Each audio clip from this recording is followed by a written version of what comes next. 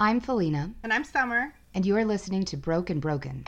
Because we're both. The podcast about living your best life by getting real. Hey, broken people. This is Summer. Don't worry, Felina hasn't gone anywhere.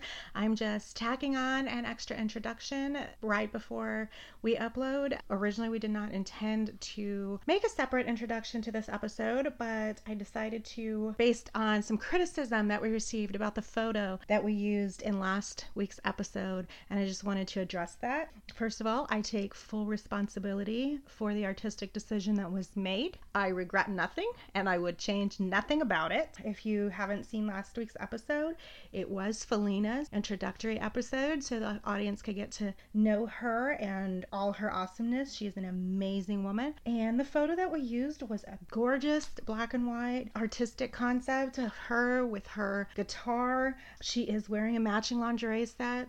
Most of her body is actually covered, in the way that the photo is shot, but she is posed so that you can see some of her tattoos because she's very artistically inclined in that way as well and likes to express herself in that way. But we received some criticism about that. The one message that I'm referring to in particular began with, first of all, real women don't wear lacy things all the time, which is interesting and also patently untrue. I know I wear lace almost every day. I know a lot of women who do wear these coordinated sets all the time. In fact, I wear a lacy chemise to bed every single day. In fact, most of the time when you hear me recording solo on these things and all the editing on the podcast, that's usually what I'm wearing.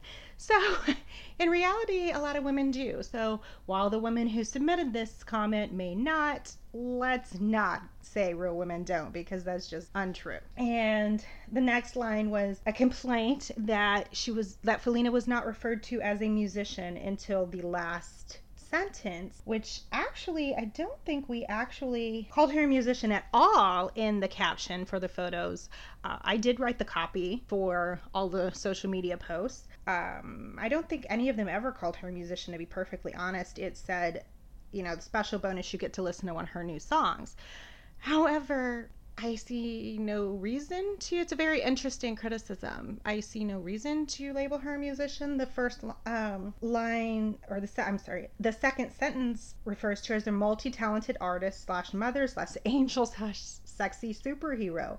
She's posed with her guitar. I don't understand the reason we should label every one of her artistic pursuits, but okay. But the last part, which is really what I wanted to address, was the complaint about what she is wearing and saying that I don't understand why everything involving women has to be for male gaze. And honestly, this photo, from a photography perspective, it's a very artistic shoot. I don't see that as for male gaze at all. I see a beautiful, strong woman posed with her soulmate, her music, embodied symbolically by her guitar.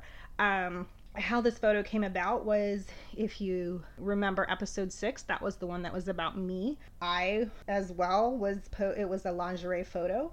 How that came to be the photo that was used was this entire conversation happened with talking about our podcast is about the human condition, and all of our guests speak about issues that are very difficult. They're very difficult for them. They're emotionally complex, and they can be very difficult to talk about, and you feel very vulnerable. And so that was what I was talking about when we were going through the editing process, was that you really do feel vulnerable. And so I thought it was important for the co-host to do an episode so that we understand what it feels like to be on the other side of this, and so guests understand that we've been through this too. And the symbolism in my artistic mind would not go away about the, laying everything bare and just putting ourselves out there and being very vulnerable. And so I looked through all the some photo shoots that I had done over the last couple years, and some of them were set up in a way that does kind of cater to male gaze, and I didn't want to use any of those. I didn't want to use anything that was overtly sexual. We wanted something that was just very soft and vulnerable. to convey that. And I think we accomplished that. And so when we did Felina's interview, I explained that to her, how that came about. It was not a requirement for her, but she really liked that concept. And so she wanted to do the same thing. And I believe she accomplished that. And it looks really beautiful and wonderful and really shows who she is. She's not trying to impress or cater to men. She's just being who she is, natural and right there.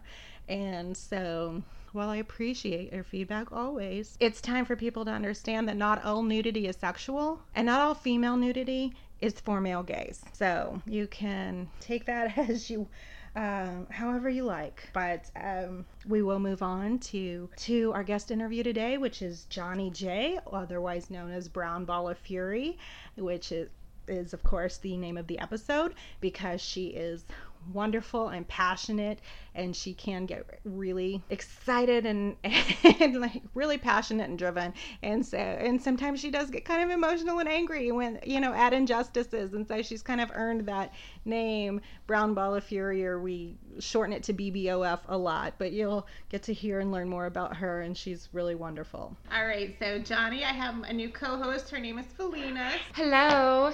Hi, Felina. How are you? Pretty good. I'm excited to do this. This is my first effort at being co-host on the podcast, so you're my guinea pig. Oh, yay! All right, so before we let Johnny J jump into her whatever wisdom she's going to spread for us today, I wanted to tell you both something that happened to me last night because you'll both appreciate this. Okay, so, and Johnny will love this because I think the last thing I said to her the other day was, I really hate men right now. So my new advice for men is it's okay to talk to more than one girl, but if you're going to send them a picture, you should make sure you send it to them separately and not accidentally as a group message. Because that happened to me yesterday. Dumbass. Like the photo sent separately, it came in by itself, but the little flirty comment attached went to like all 8 of us. Like, oops, buddy, that was not a good plan. Oh my God, that's so funny. Boys are so dumb. You really have to be tech savvy to date these days. Like, if you are not tech savvy and you're dating in this era, you are going to screw yourself. I just hope nobody on that list thought they were the only one. Yeah. I mean, I'm sure surprise. There's going to be some other lady who's not quite as easygoing as you are. Okay, Johnny, so why don't you I'll let you introduce yourself because you do it way better than I can, and tell us who you are and what you do. Johnny's attention span has, are you there? I am. There you are. No, my phone just kind of like weirdly cut out for a second. Oh, okay. Okay. So why don't you, I'll let you introduce yourself and just kind of tell us what you do. Okay. All right. Well, my name is Johnny J, and I'm from the Choctaw and Otoe, Missouri tribes. And I am the founder of a tribe called Geek. And right now, we are also running our Indigenous for Hope campaign since it is Suicide Prevention Awareness Month. And so we've been taking submissions from Indigenous who have struggled with mental illness and suicide. And they're sharing their art, their stories, videos, and just letting people know that, especially our youth, know that there's always hope, and that, even though that we struggle with mental illness and suicide, that, we can thrive in spite of it. That's amazing. What tribe did you say it was with again? The Choctaw and Otoe, Missouri. Okay. Wow. So how did you get started in that? Well, I'm a suicide survivor myself. And so, for me, part of my healing started to take place actually, like when I discovered that I wasn't alone. Because for me, having gone through that experience and struggling with mental illness, it was something that I was always told to keep quiet. Don't let anybody know. Don't let people think you're crazy because you won't get a job, you won't go to college. It was something that was very hush-hush. And, for example, like even after the first time that I tried to commit suicide, instead of having to deal with the questions that would come from, like, my absence from school. My family actually just up and moved to the next town over. So they made you feel like there was something wrong with you and embarrassed for that, for having gone through that experience. Exactly. And even afterwards, you know, just because there was that stigma attached to suicide and to mental illness, you know, I wasn't even able to really seek help for it until I was in my 20s, and those decisions were mine alone.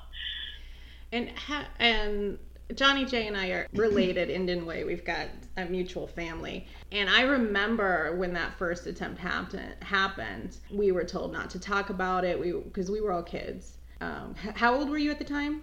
I was about 15. Yeah. I remember the adults talking, and they're like, we're not going to talk about this. We weren't allowed to talk about this. And I remember some of the other kids, how isolating it was for them because they were also dealing with suicidal ideation. But it was this whole, you know, we can't talk about it. And how damaging do you think that is? I think it's very damaging because, you know, when you're young, as it is, you're already struggling just to find your place in the world and, you know, figure out who you are. And you throw mental illness, you throw suicide into that. And, you know, I mean, it could just upend your entire life so quickly and just spiral out of control, especially if you don't have that support system. So how did they handle it? I mean, if you don't mind sharing kind of, you know, the details of what happened. Well, you know, for me, I don't remember much. Bits and pieces have started to come back to me. And the thing that I remember is just so much shame of not wanting anyone to know that this was going on in our family because they were worried about how it would look on the family, that it was more of a reflection on their parenting than it was an actual illness. And it was always a struggle because I also have lupus. You have what? And lupus. I have lupus. Oh, I'm sorry. yes, okay. So, you know, in addition to, you know, having a mental health issue, I was also dealing with lupus. And the weird thing is, like, my family has always been more okay with the lupus than the mental illness. Like, I have a phenomenal support system, like, all through my life when it came to dealing with the lupus. With mental illness, nobody knew how to handle that. And so for the longest time, I was just kind of shuffled between homes. I was shuffled between living with my parents, living with my grandparents, living with my aunt, because nobody really knew how to deal with it. And they viewed it more as a behavioral issue rather than an actual, you know, mental illness, like something that was beyond my control. And during the course of any of this, did they ever seek out medical attention for it? Did you ever see a psychiatrist or psychologist or therapist or? The most that I was able to do was a school counselor. Oh, wow. And it was something that my parents had met with him before I even started school because it was right after the attempt, and we had just moved, and they had let him know what was going on. And so, you know, I was going to talk to him, but it was also something that we don't want other kids to know this happened. Right. And so it was something that, you know, like, again, there was such shame and stigma attached to it that, you know, it wasn't just in my home, but it was also at school where, you know, the teachers knew what it was. So they were just kind of, I guess you would say, like, they kept their distance a little. And, like, I was kind of like the weird kid. Oh, that doesn't help. Yeah.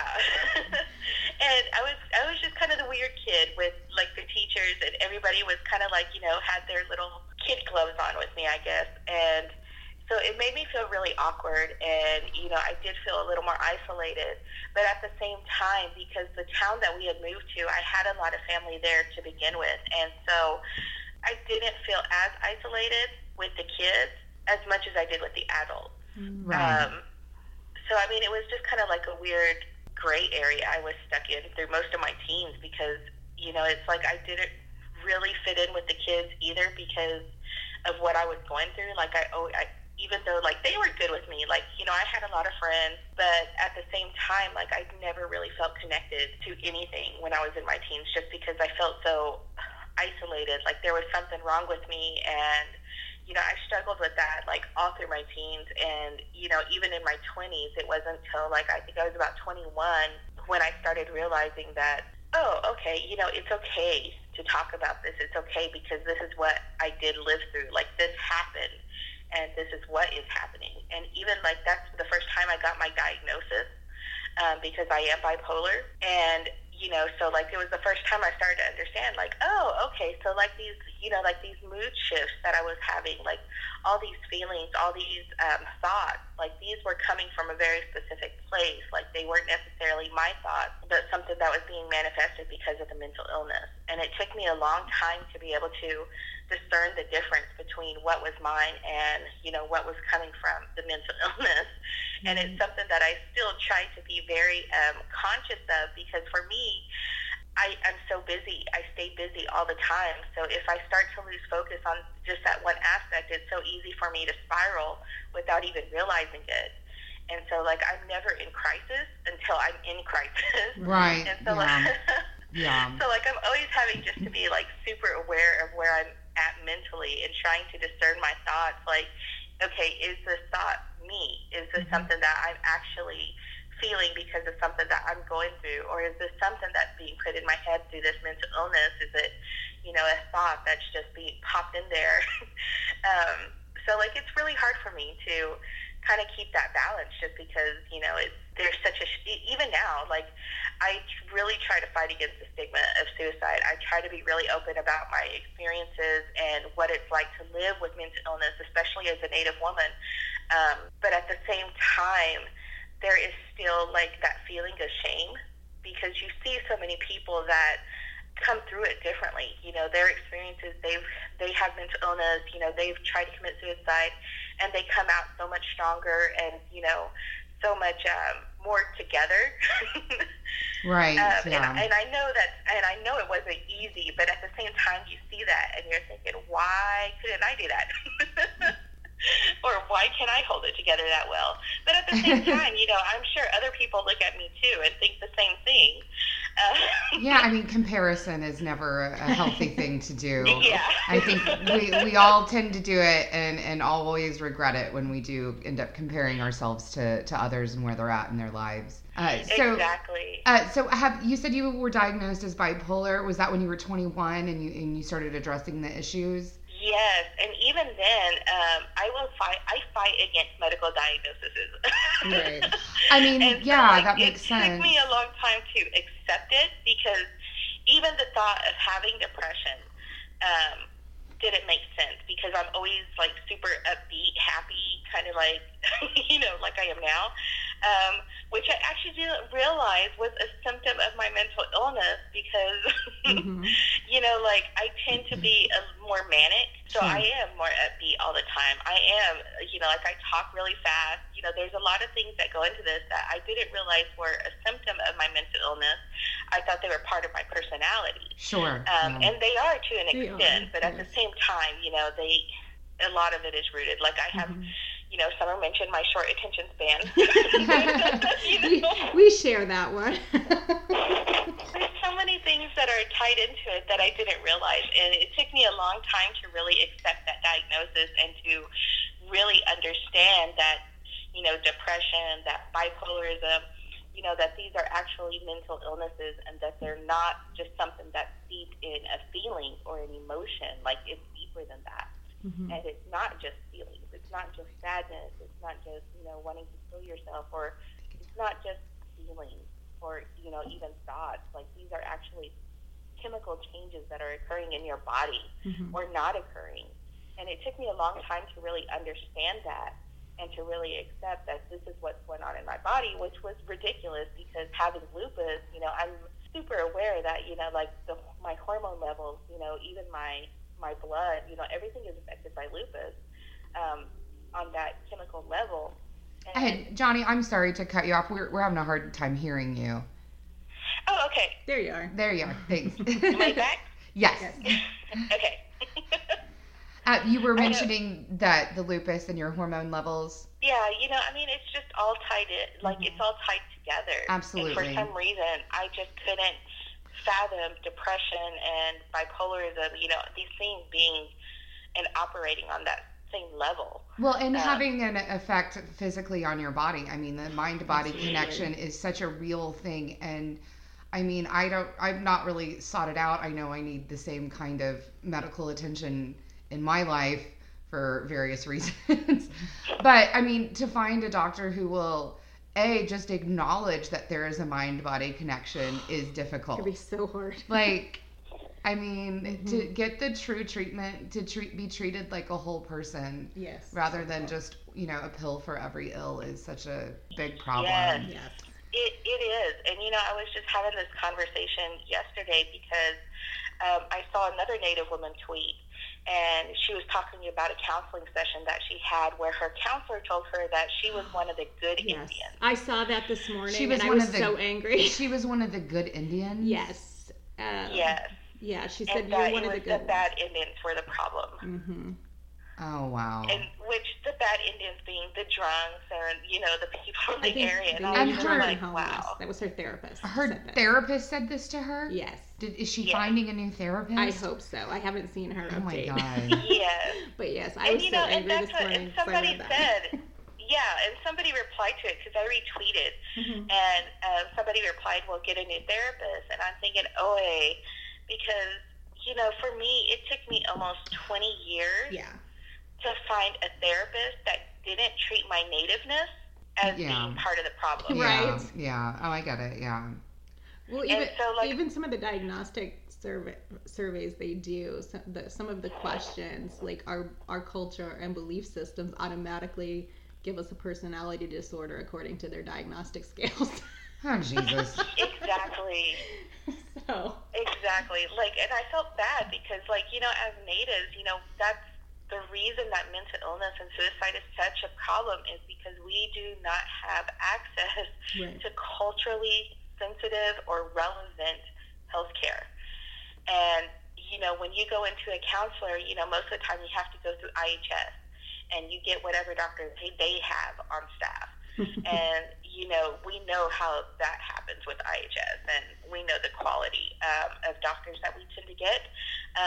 It's So- usually people right out of medical school because they've done that where IHS will pay for their medical school if they contract to work for IHS clinics for so many years. So they'll work and for we the also first 5 get years doctors and then who've go been somewhere. disciplined. Oh yeah, I forgot about that. What did you say? Yep. We get doctors who've been disciplined.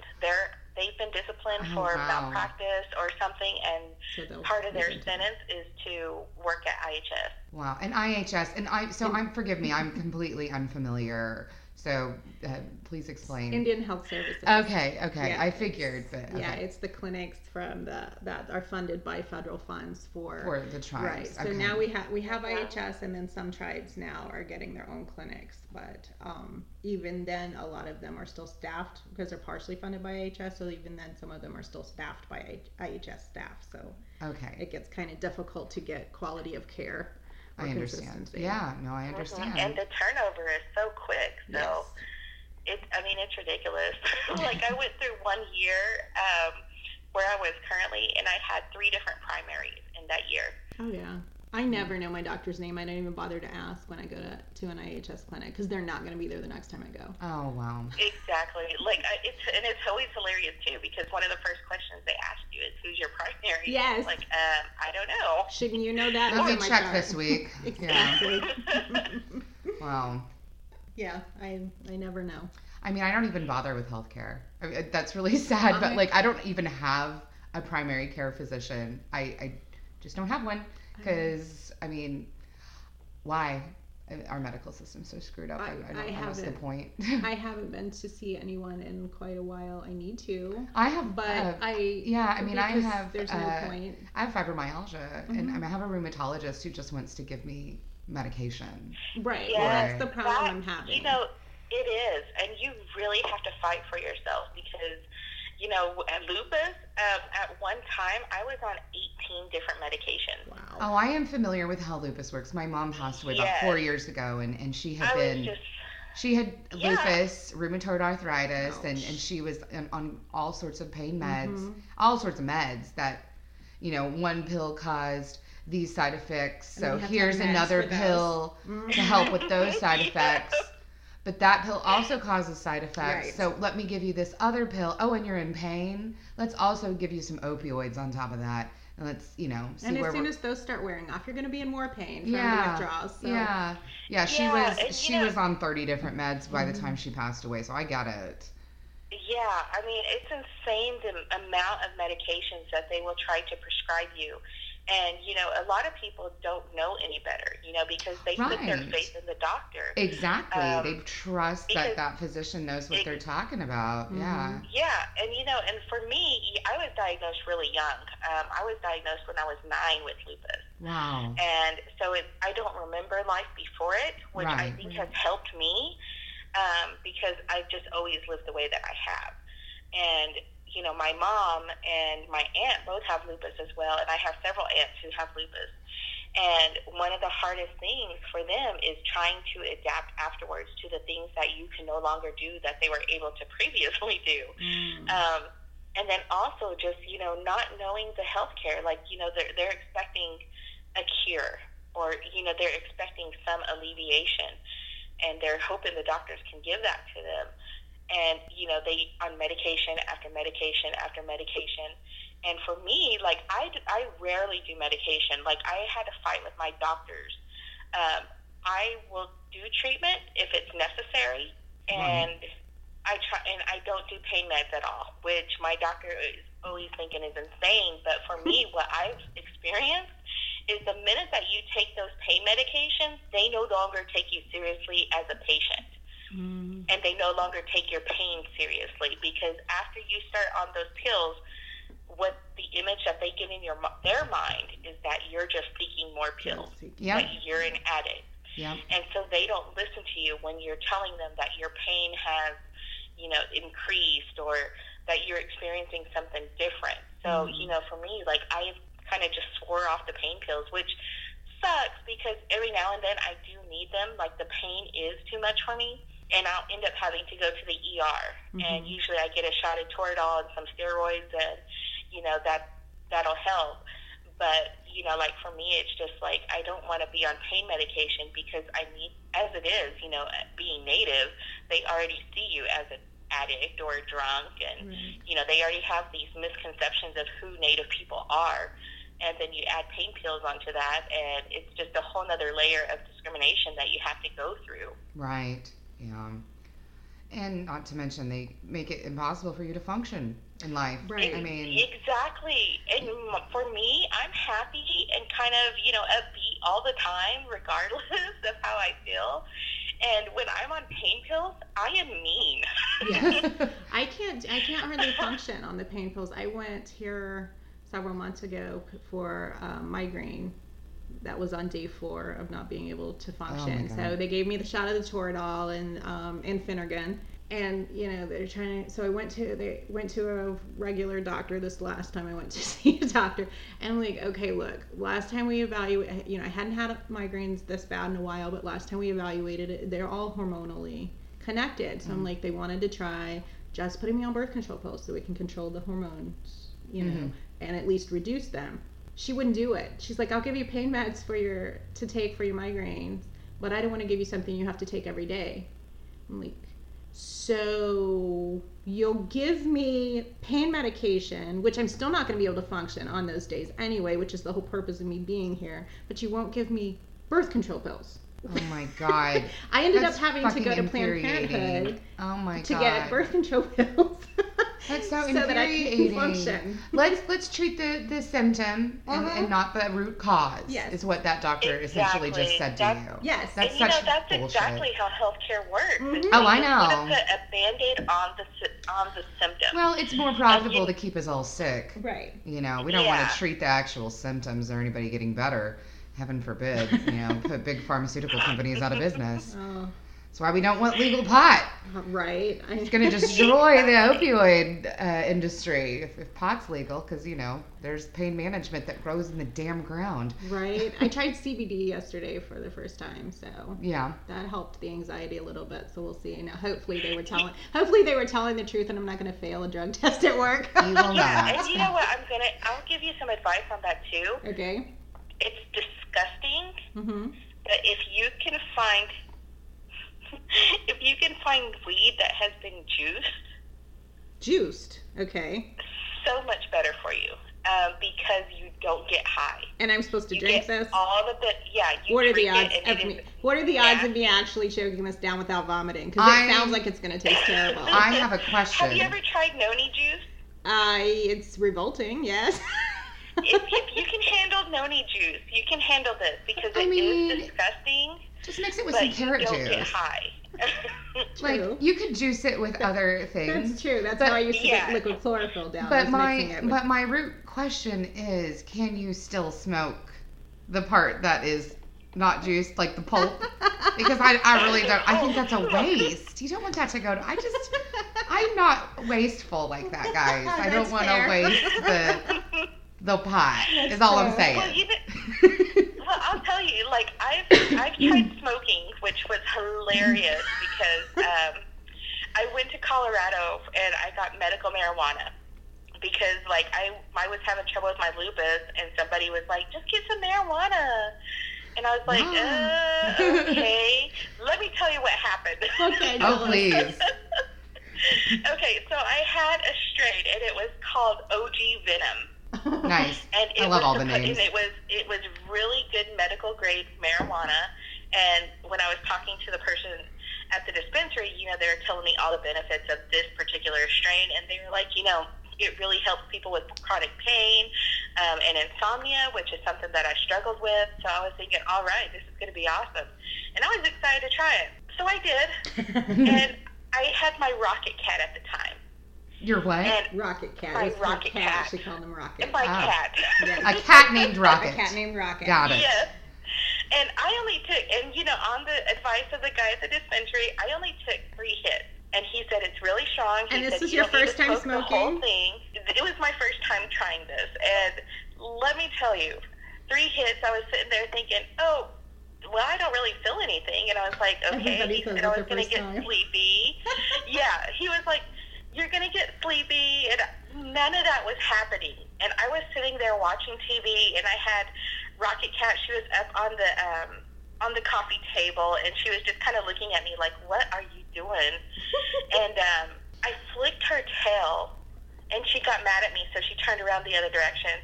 So then I sat there for about 20 minutes, and I was like, Rocket, Rocket, cat, baby cat, and trying to get her attention literally for about 15, 20 minutes, right? So it She fixed your finally ADD turns problem, around didn't and it? looks at me, and I say, meow, and I just started laughing hilariously. I felt like Stewie from Family Guy when he was just like, Mom, Mom, Mom. And then she turns around and he's like, hi. What do you want? Poor I know. Rocket. I was like, I did that to my cat. Like, I was thinking, okay, this is crazy. And then, you know, I was still thinking it was just funny. I didn't think it was anything to do with smoking or anything like that. Not realizing you were Until I- high. Okay, Right. got it. Exactly, not realizing it until I turned the TV on, and I was watching CNN and just laughing my butt off. CNN is not a comedy show. You're not smoking the right But I was strain, sitting there, apparently. who watches CNN and just laughs? Like, everything was hilarious for some reason. And then I got the munchies, and I was just like, holy crap. Like, I've never been this hungry in my life. Yeah, oh man. How old were you when you smoked for the first time? This was probably about, I'd say, maybe 2 years ago. Yeah, it wasn't long because I remember her telling me this after she came back. Yeah. That last time you visited me when I was in Norman. I feel like we should ask everyone about their first time they got Oh, high. that's a good idea. Like, I don't have a story because it was so long ago I don't remember. But Ditto.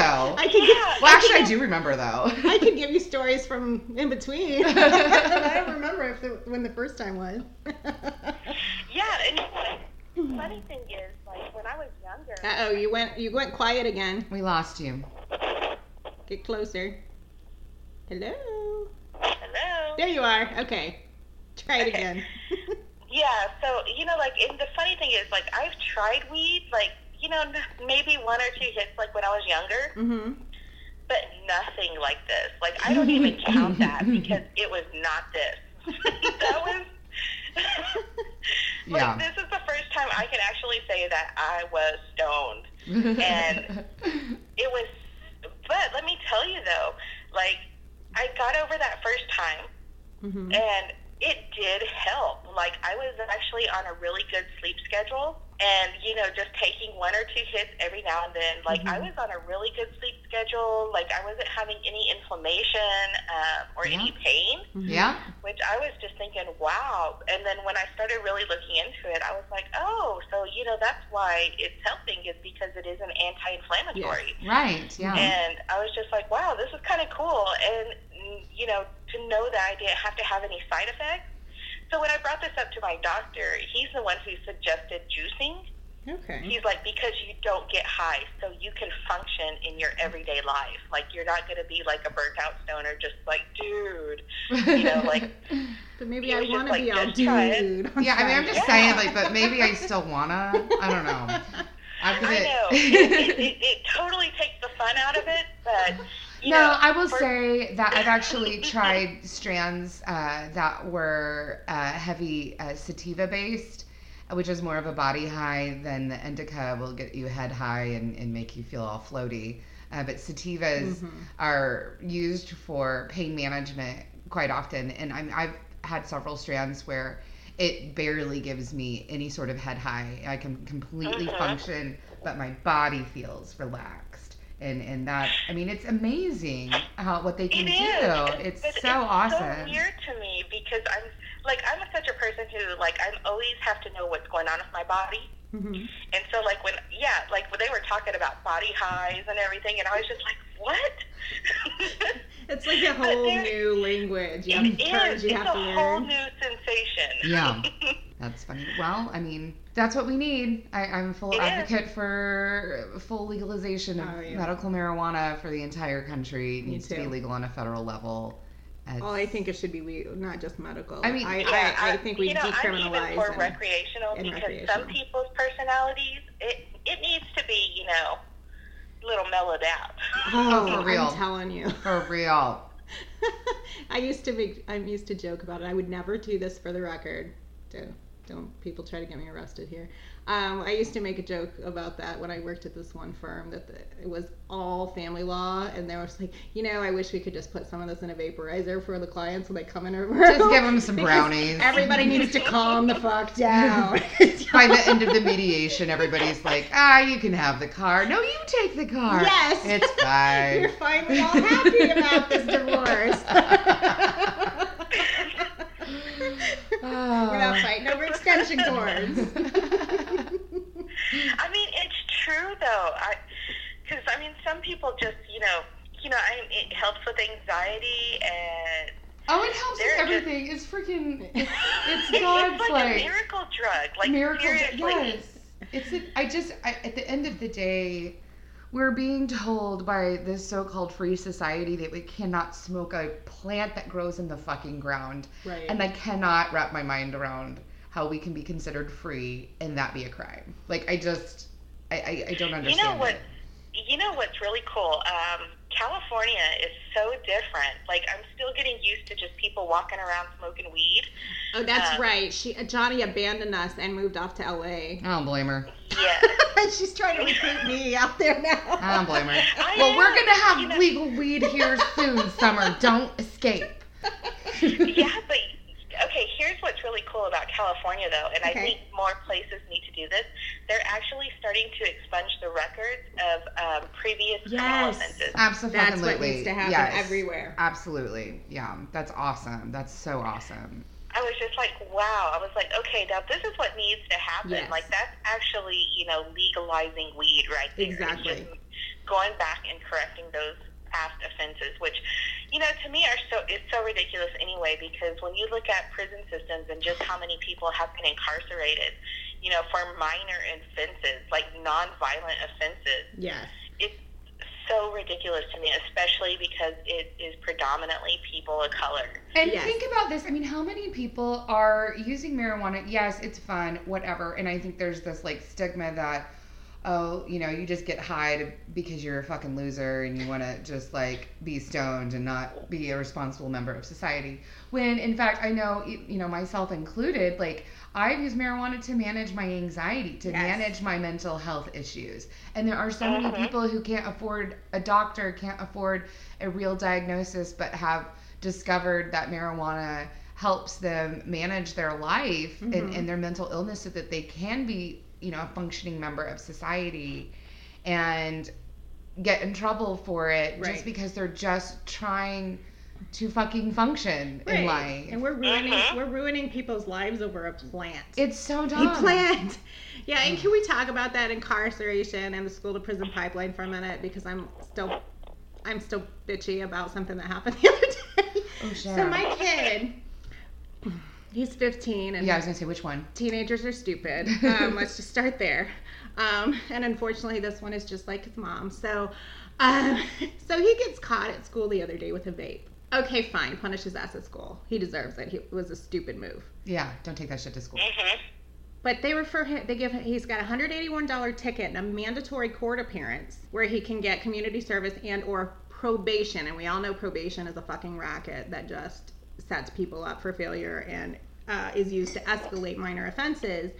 And so the principal calls me and we're talking about this. Of course, I'm at work at the time, so I go into another room and I'm talking to him. First of all, he talks down to me, which I don't handle very well. I do not handle men condescending to me very well at all. No.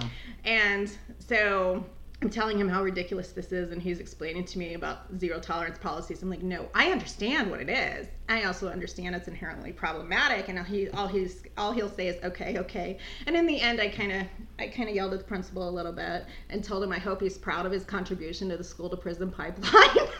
Oh my God, I love you, Summer. On him. I love you. But the reality is, it's ridiculous that we're referring students to law enforcement for harmless offenses. Yeah. And children of color are referred to what is it, like 3 times the rate of other students for the same offenses? Johnny, do you remember? I want to say it might even be higher than that. It's crazy disproportionate. It is. And especially when you look at how many natives are incarcerated, especially our youth. Like, we're less than 2% of the population. Right. Yet we make up, something like 50 or 60%? It's a lot. I don't know. Of know. Incarcerated youth? Yeah, it's a lot. My oldest son, when we were here in Norman at one point, he was referred to law enforcement on a vandalism complaint because he threw an apple core outside and it bounced off the ground and hit the side of the building. Caused no damage, but because it hit the building, they referred him for a vandalism complaint. He threw a biodegradable. Yeah, he was trying to throw it for the birds to eat. He was like 13. He's autistic. He did not think through the fact that it could bounce off the ground. That's the dumbest shit I've ever heard. Yes, I was so angry. But I mean, this stuff it's not uncommon, and that's part of the problem is we're funneling these kids into the system as children. Mm-hmm. And for, like you said, that's not even a criminal offense. Right. No kid should be in the system for that. Mm-hmm. I mean, it's ridiculous because you even see parents being scrutinized for letting their kids walk the dog. People are having Child Protective Services called on them because their kid is walking the dog down the street by themselves. Yes, we had, when I lived over in Hall Park, which is, well, it used to be Hall Park, now it's part of Norman, over on the east side. We lived a couple blocks from the school, a few, so it was too close for the bus. My daughter repeatedly got the police called on her for walking home from school by herself. They didn't call. Halfway she walked with another group, and then the other half was just by herself because our house was a little bit off the street there. She was the only child who ever got the police called on her. She was also the only brown child walking down that sidewalk. It was the same woman every time. She didn't want the little brown kid walking by her house. Bitch. Yeah. And the last time, and that's what made us move to the other side of Norman, was because the last time she got surrounded by 4 cop cars rolled up on her and terrified her. And at the time, her sister was still a foster placement. So I'm like, the CPS investigation could result in her getting yanked to put back in foster care. How old was she? At that time, 10. My God. So definitely old enough to walk home from school. Yeah, I mean, my daughter's 9. I can't imagine how terrified she would be at 10 years old having I 4 used cop to walk cars. to school as a second grader. Right. Like, I mean, my school was a little bit away from where we live, but like, you know, like in the morning you get up, you had a choice. You could ride the bus or you could walk to school, and it was so. To me, it was such the cool thing to do is to walk to school with your friends. You know what I mean? Right. Because, like, I walked to school, like, clear up till I was in, like, 7th grade. Yeah. Yeah, I And didn't. it I mean, I was- lived out in the country. I was isolated. So. We were like a I didn't 2 get to hour. do that, We yeah. were on the bus for 2 hours. But I always envied the kids who got to do that. I was like, I want to walk to well, that school. was one of the biggest Right? culture shocks, I think, was when I went to Frontier High School, which is in a little town called Red Rock. And it's a very rural community. And I had come from, like, mostly urban areas where you could walk to school. So then all of a sudden you're having to get to the bus stop, like, maybe an hour and a half before school actually starts Yep. to get on a bus. And you're out there freezing your butt off waiting for the Yes. bus. Yeah, that was my life too. I mean, I grew up out in the Yeah, country, and then so you get on the bus, and then you have to smell the fumes of the diesel. and you're on the bus for like an hour before you get to school. And Yeah. it's just like, and then you get to school, and you have like maybe 5 or 10 minutes to try and grab breakfast. To eat and then go to class. Yes. That's how I grew up. It was 2 hours on the bus each way. As I was teasing one of my friends the other day because they were like, they're from Oklahoma City, right? So always lived urban. Yeah. And had to drive out to my house, which honestly, it's not a small town anymore. I don't know what everybody's talking about. But they're like, you live all the way out in Amarillo. This is so far out. It's 28 minutes for me to drive out there.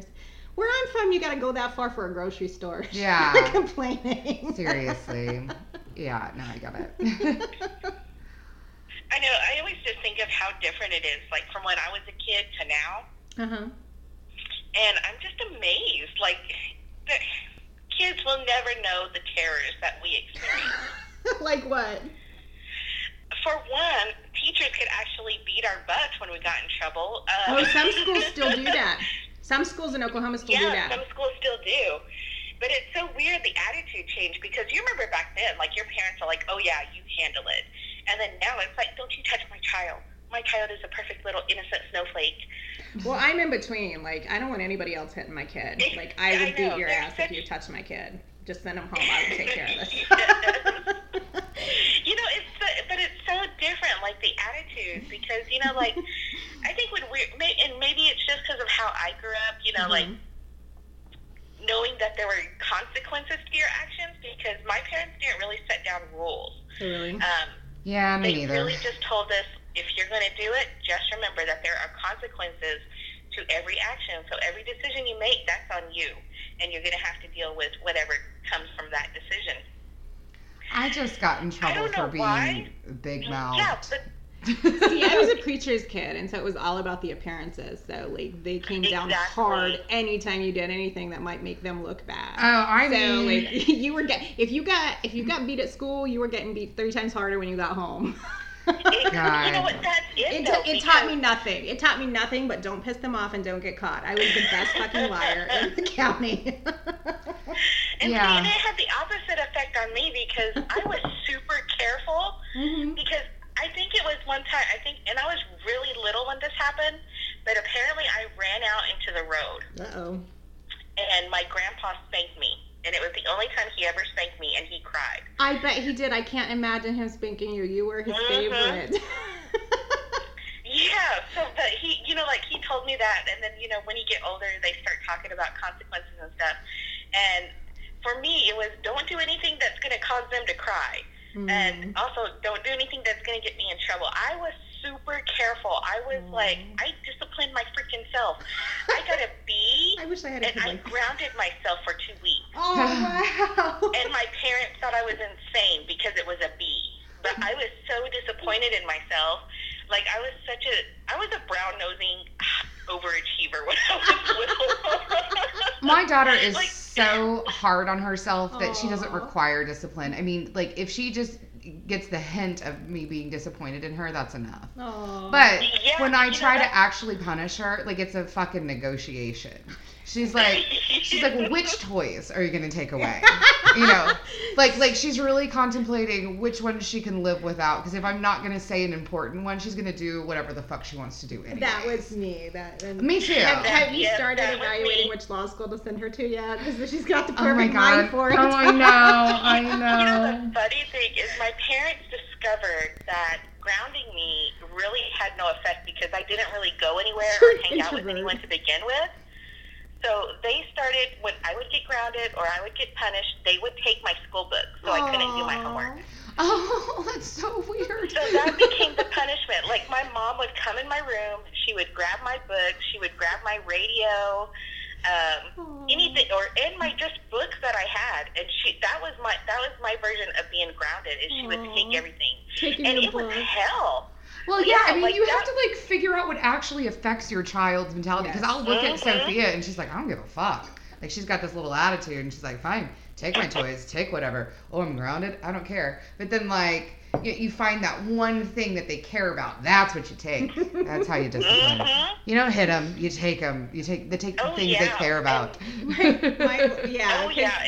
mom was just, you know, she found that with the books because she would give them back to me the next morning. So then there I am waiting for the bus, trying to get homework done that I was supposed to do the night before. And just like panic mode. Aww. And then, you know, I'd straighten my butt up because I didn't want to do that anymore. That is so cute. I've fake thrown away so many of my daughter's toys. I can't do it anymore because she knows that I really just like pull them out of the trash and put them somewhere else later. But it's so traumatizing for her to watch me throw them in the trash can. That's what happens. Every one of my kids is different, so I have to like juggle and figure out what works for each one. It's just a different experience too. Just watching kids like now, you know, it's what they care about is so different than what we cared about too. Sure, yeah. I mean, I'm getting ready to be 38, and I didn't realize how much of a huge age gap there is until I start looking at younger kids now, and I'm just thinking, geez, did I ever look that young? Or, you know, like, did I behave that way? And it's so crazy. Yes, you did. We were all little assholes. Yeah, it's like, was I? And, you know, like, I'm sitting there and I always crack up because I'm thinking, man, these kids will never know what it's like to try and sneak notes to each other. Oh, that was such now a they're great... sneaking around texting and class. That was such a great part of growing up, was writing little notes and sneaking them around. I had fake names for me and my friends. Oh, really? Because my dad would read my notes or find them or whatever, and so he needed to not know who we were talking about. So so you had a code. We all had code names, yeah. and folding the notes, you know? I mean, there was like this whole art to it. It was. I still have a box somewhere of notes that me and my friends passed back and forth and little drawings and stuff. Yeah. Very nostalgic. So now I'm feeling old. Right? Yeah. I feel so old. Oh my God. I'm about to be 37, so I'm right there with you. Oh, so we're all about the same age. Yeah. And you know, you're also looking at kids like, I think about what dating was like when I was a teenager. Not that I really dated anyone, but, you know, I remember like, you know, the boy asking you out and, you know, actually having to come to your house and meet your parents. And, you know, I look at dating now and these kids are just like, you know, it's not really dating. It's just, there's the hookup culture, which there's nothing wrong with. But, you know, it kind of, to me, it's just like, man, your kids are never going to know what it was like to. I mean, the hookup culture really shouldn't be for kids. Exactly. You know, like when you're in well, it was when I was a kid. I don't know where y'all were at.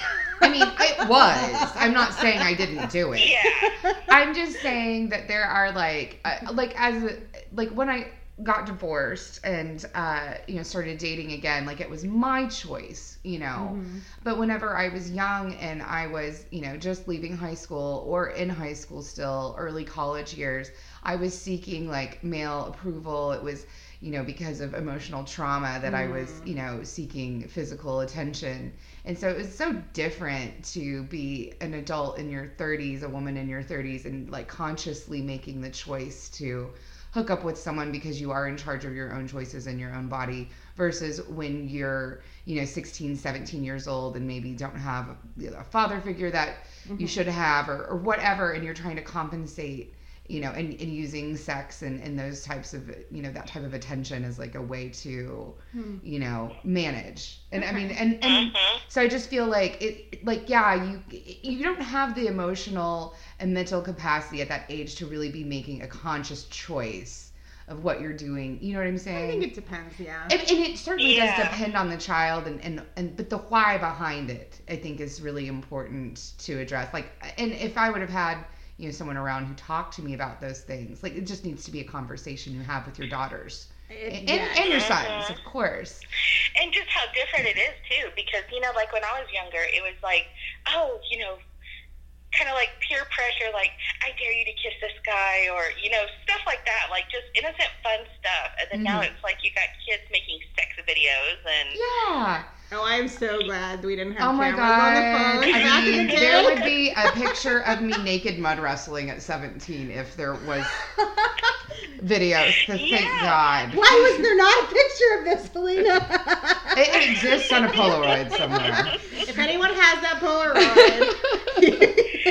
I know, you know, it's just funny how, like, things have changed with, you know, like with technology and just all these things. And I know I sound really old by saying that, but it's funny just how, you know, the culture has shifted and how attitudes have changed just with technology alone. Like, you know, it's like you see teens doing now, like, I dare you to do this, I dare you to do that. And when we were kids, it was stupid stuff, you know, like stupid.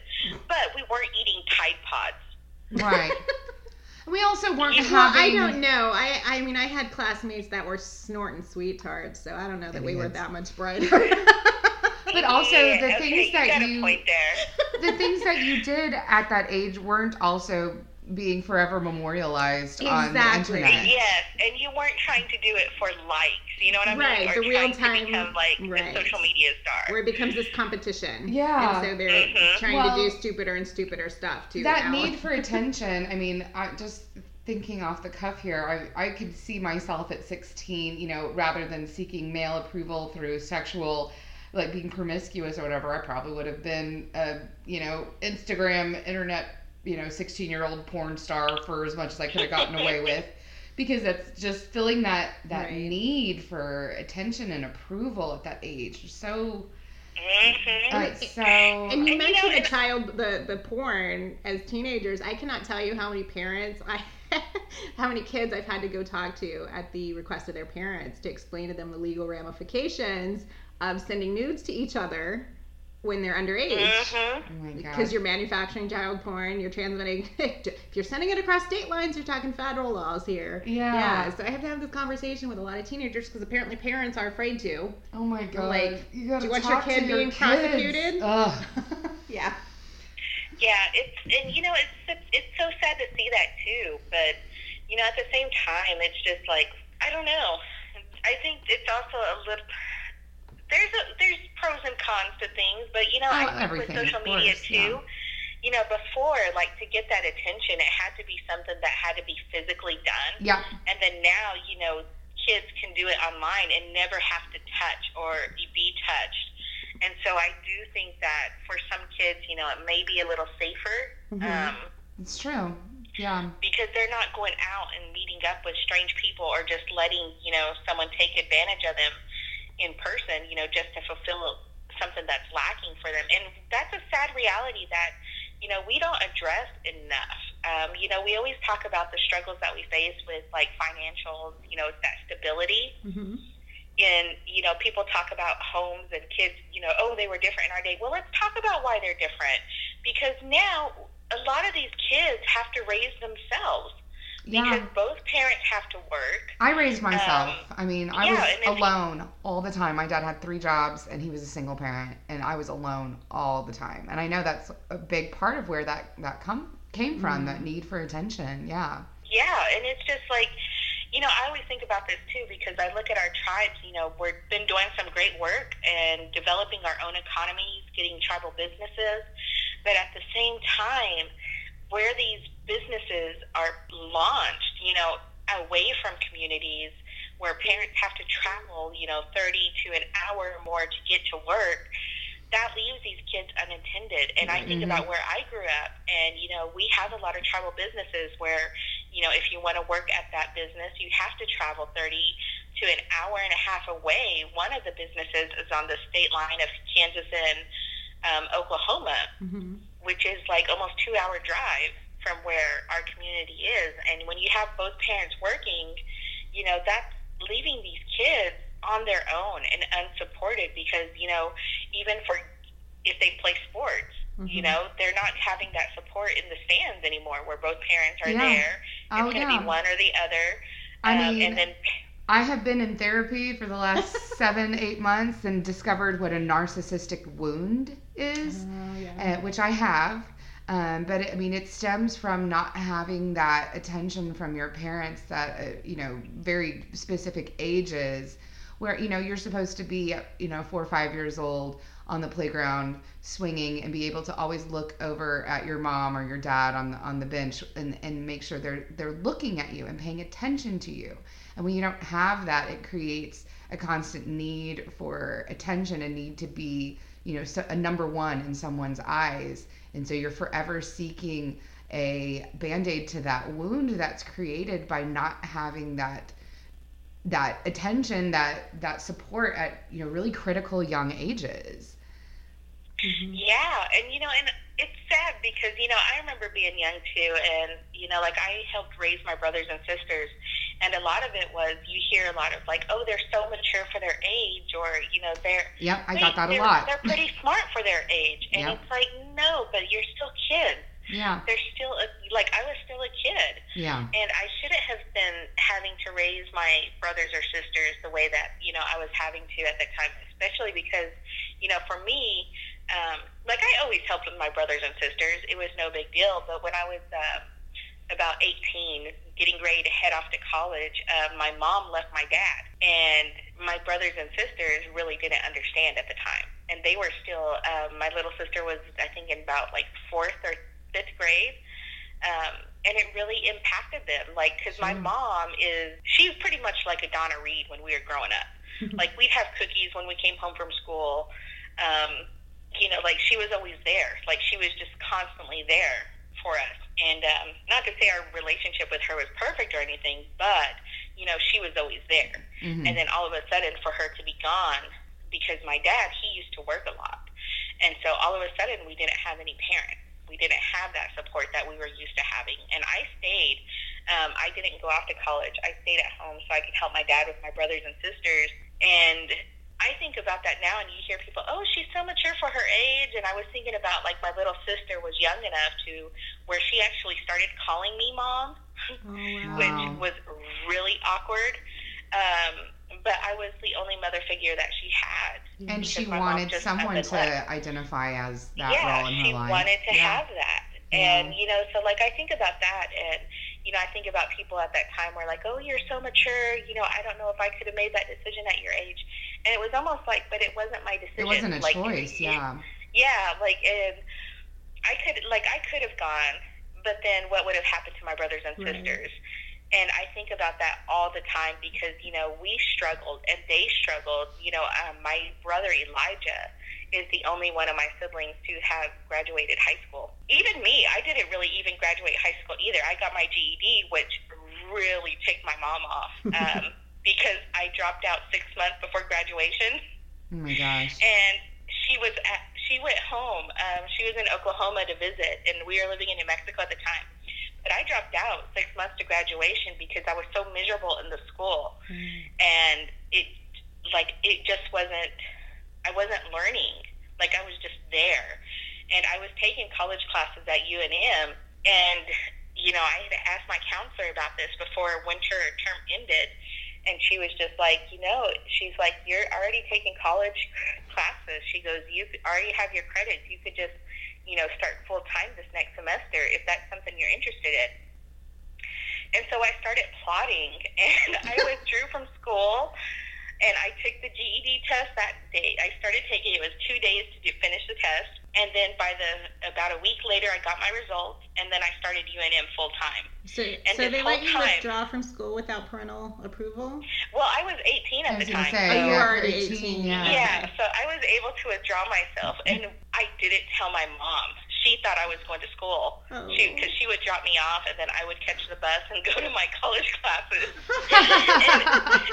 She's sneaking around to go to college. That's so funny. And let me tell you, This when is my in line mom with your found- book punishment. This all makes sense. Yes, yes. And my mom, let me tell you, she almost killed me because she went to go pick us up to take us out of school early. And me and my brother were at the high school. So she went to the high school to pick us up, and they told her that I hadn't been in school since January. Oh, wow. They were like, she withdrew herself. And my mom thought I had dropped out and I was just screwing around. Right.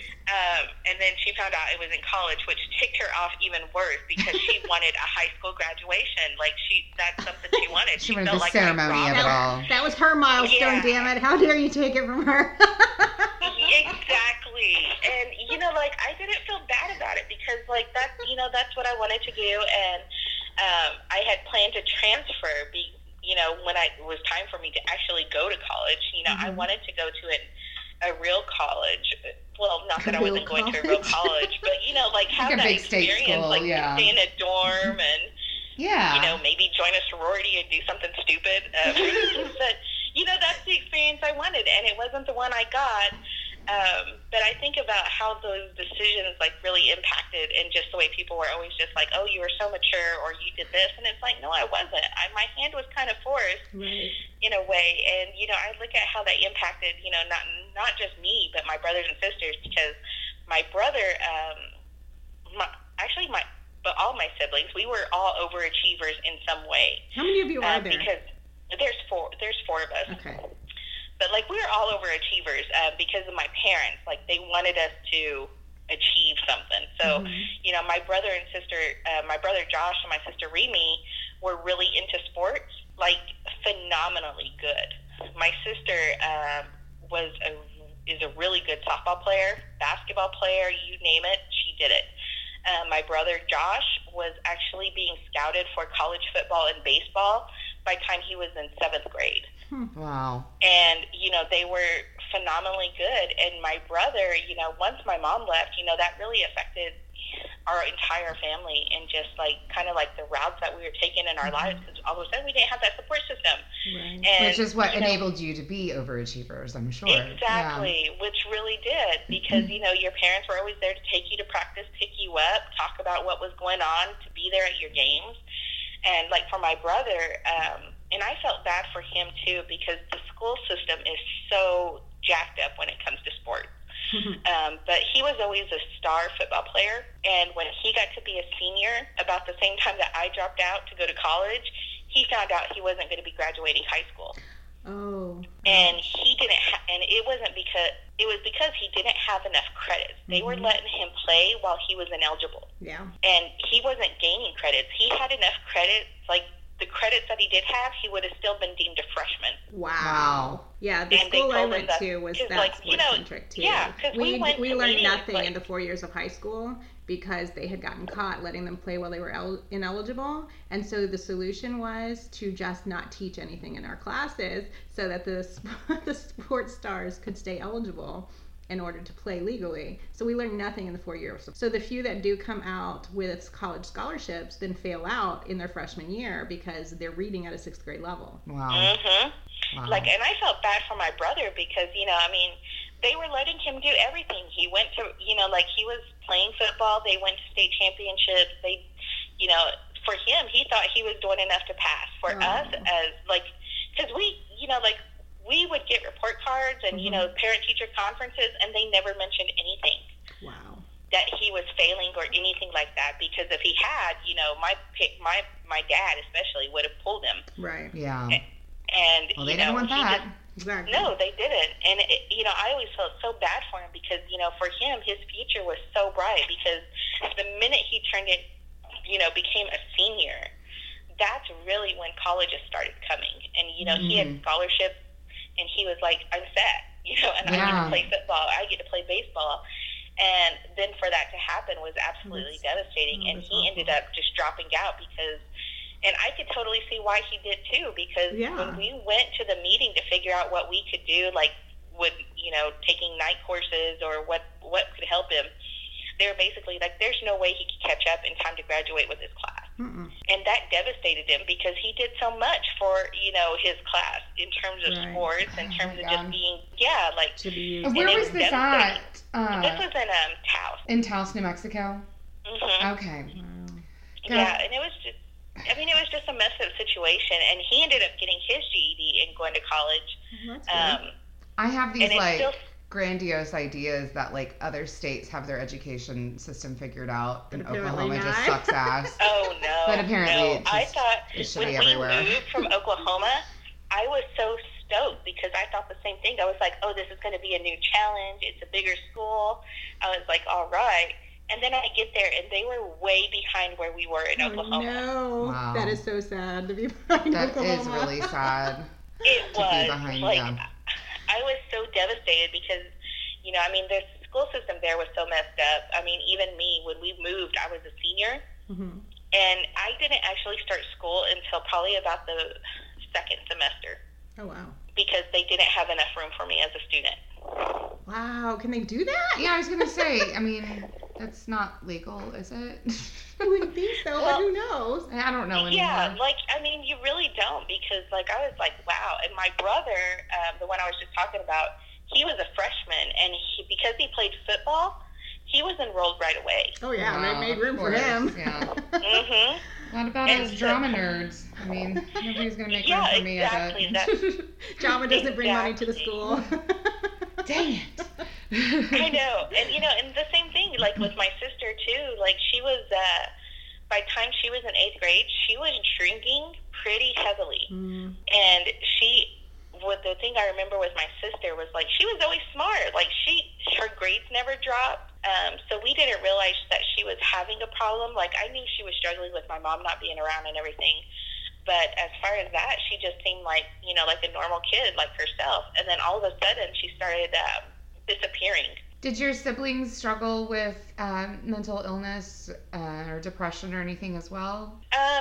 Honestly, I really do think they did. But especially my brother Elijah, because he's always been an oddball like me. And out of all my brothers and sisters, I really do think that, he probably does have an underlying mental illness condition that's never really been diagnosed because he doesn't go anywhere. Mm. Right. So how do you, literally- how do you deal with the challenge of getting people to just come in and talk? Because I know I'm kind of trying to bring the conversation back to your initial and what you're doing with your work. But I mean, how do you deal with that challenge of getting people to come in and just address it in the first place?